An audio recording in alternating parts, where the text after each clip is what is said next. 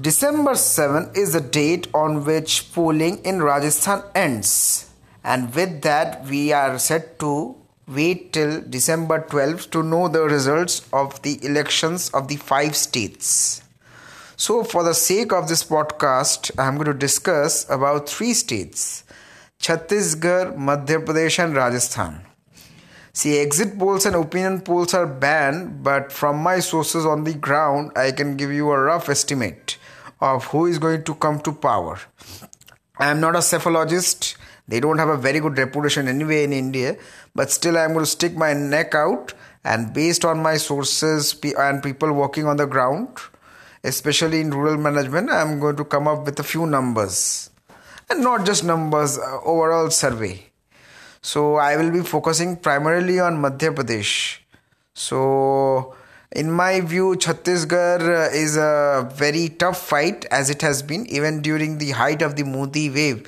Congress was almost set to win Chhattisgarh from BJP, but thanks to a few seats here and there and a few hundred votes, BJP managed to scrape through. And as for Rajasthan, they have a history of changing the government after every 5 years.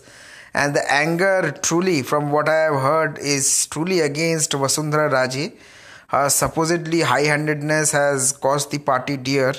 But thanks to misfiring among Congress leaders and the usual ticket bickering and provocative statements about caste has put the Congress on the back foot in the final power play. So I believe that will add an extra 20 to 28 seats to BJP's lost tally.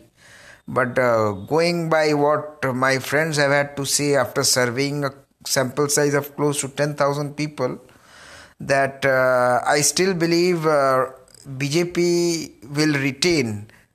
I am sticking my neck out and I believe they are going to win, and the seats they will win will be not more than 102 if they do win. I am saying they are going to win, but the rough estimate from what I have heard from a very small sample size is 102.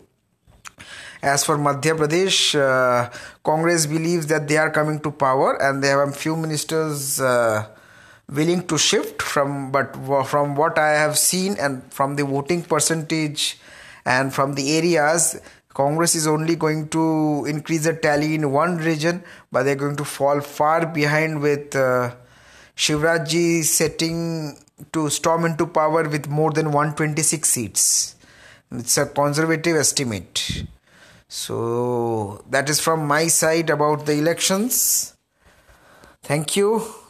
And if I am wrong, I will really come back to this podcast and apologize in front of the whole crowd, public, and whoever listens to this podcast. So that's it from me. Have a nice day.